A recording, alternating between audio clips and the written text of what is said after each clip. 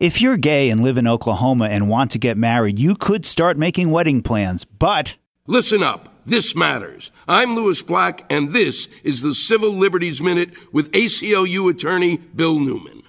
But probably you don't want to put down a deposit on your wedding venue because the good news is that a federal judge has struck down Oklahoma's ban on gay marriage. A 68-page opinion that says that the state prohibition on gay marriage violates the federal constitutional guarantee of equal protection.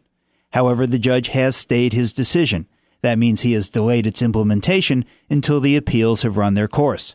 Federal District Court Judge Terrence Kearns granting the stay was no surprise, given that the Supreme Court has just ordered a stay in the gay marriage case from Utah, where the federal court likewise ruled that the state ban on gay marriage is unconstitutional.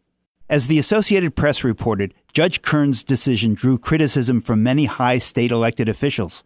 For example, Republican Governor Mary Fallin accused the judge of undermining the will of Oklahoma voters, who, it's true, a decade ago passed a ban on gay marriage by a 3-1 margin.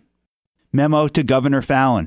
People actually shouldn't be allowed through the ballot box to deny other people their rights. That's why we call them rights. The Civil Liberties Minute is made possible by the American Civil Liberties Union because freedom can't defend itself.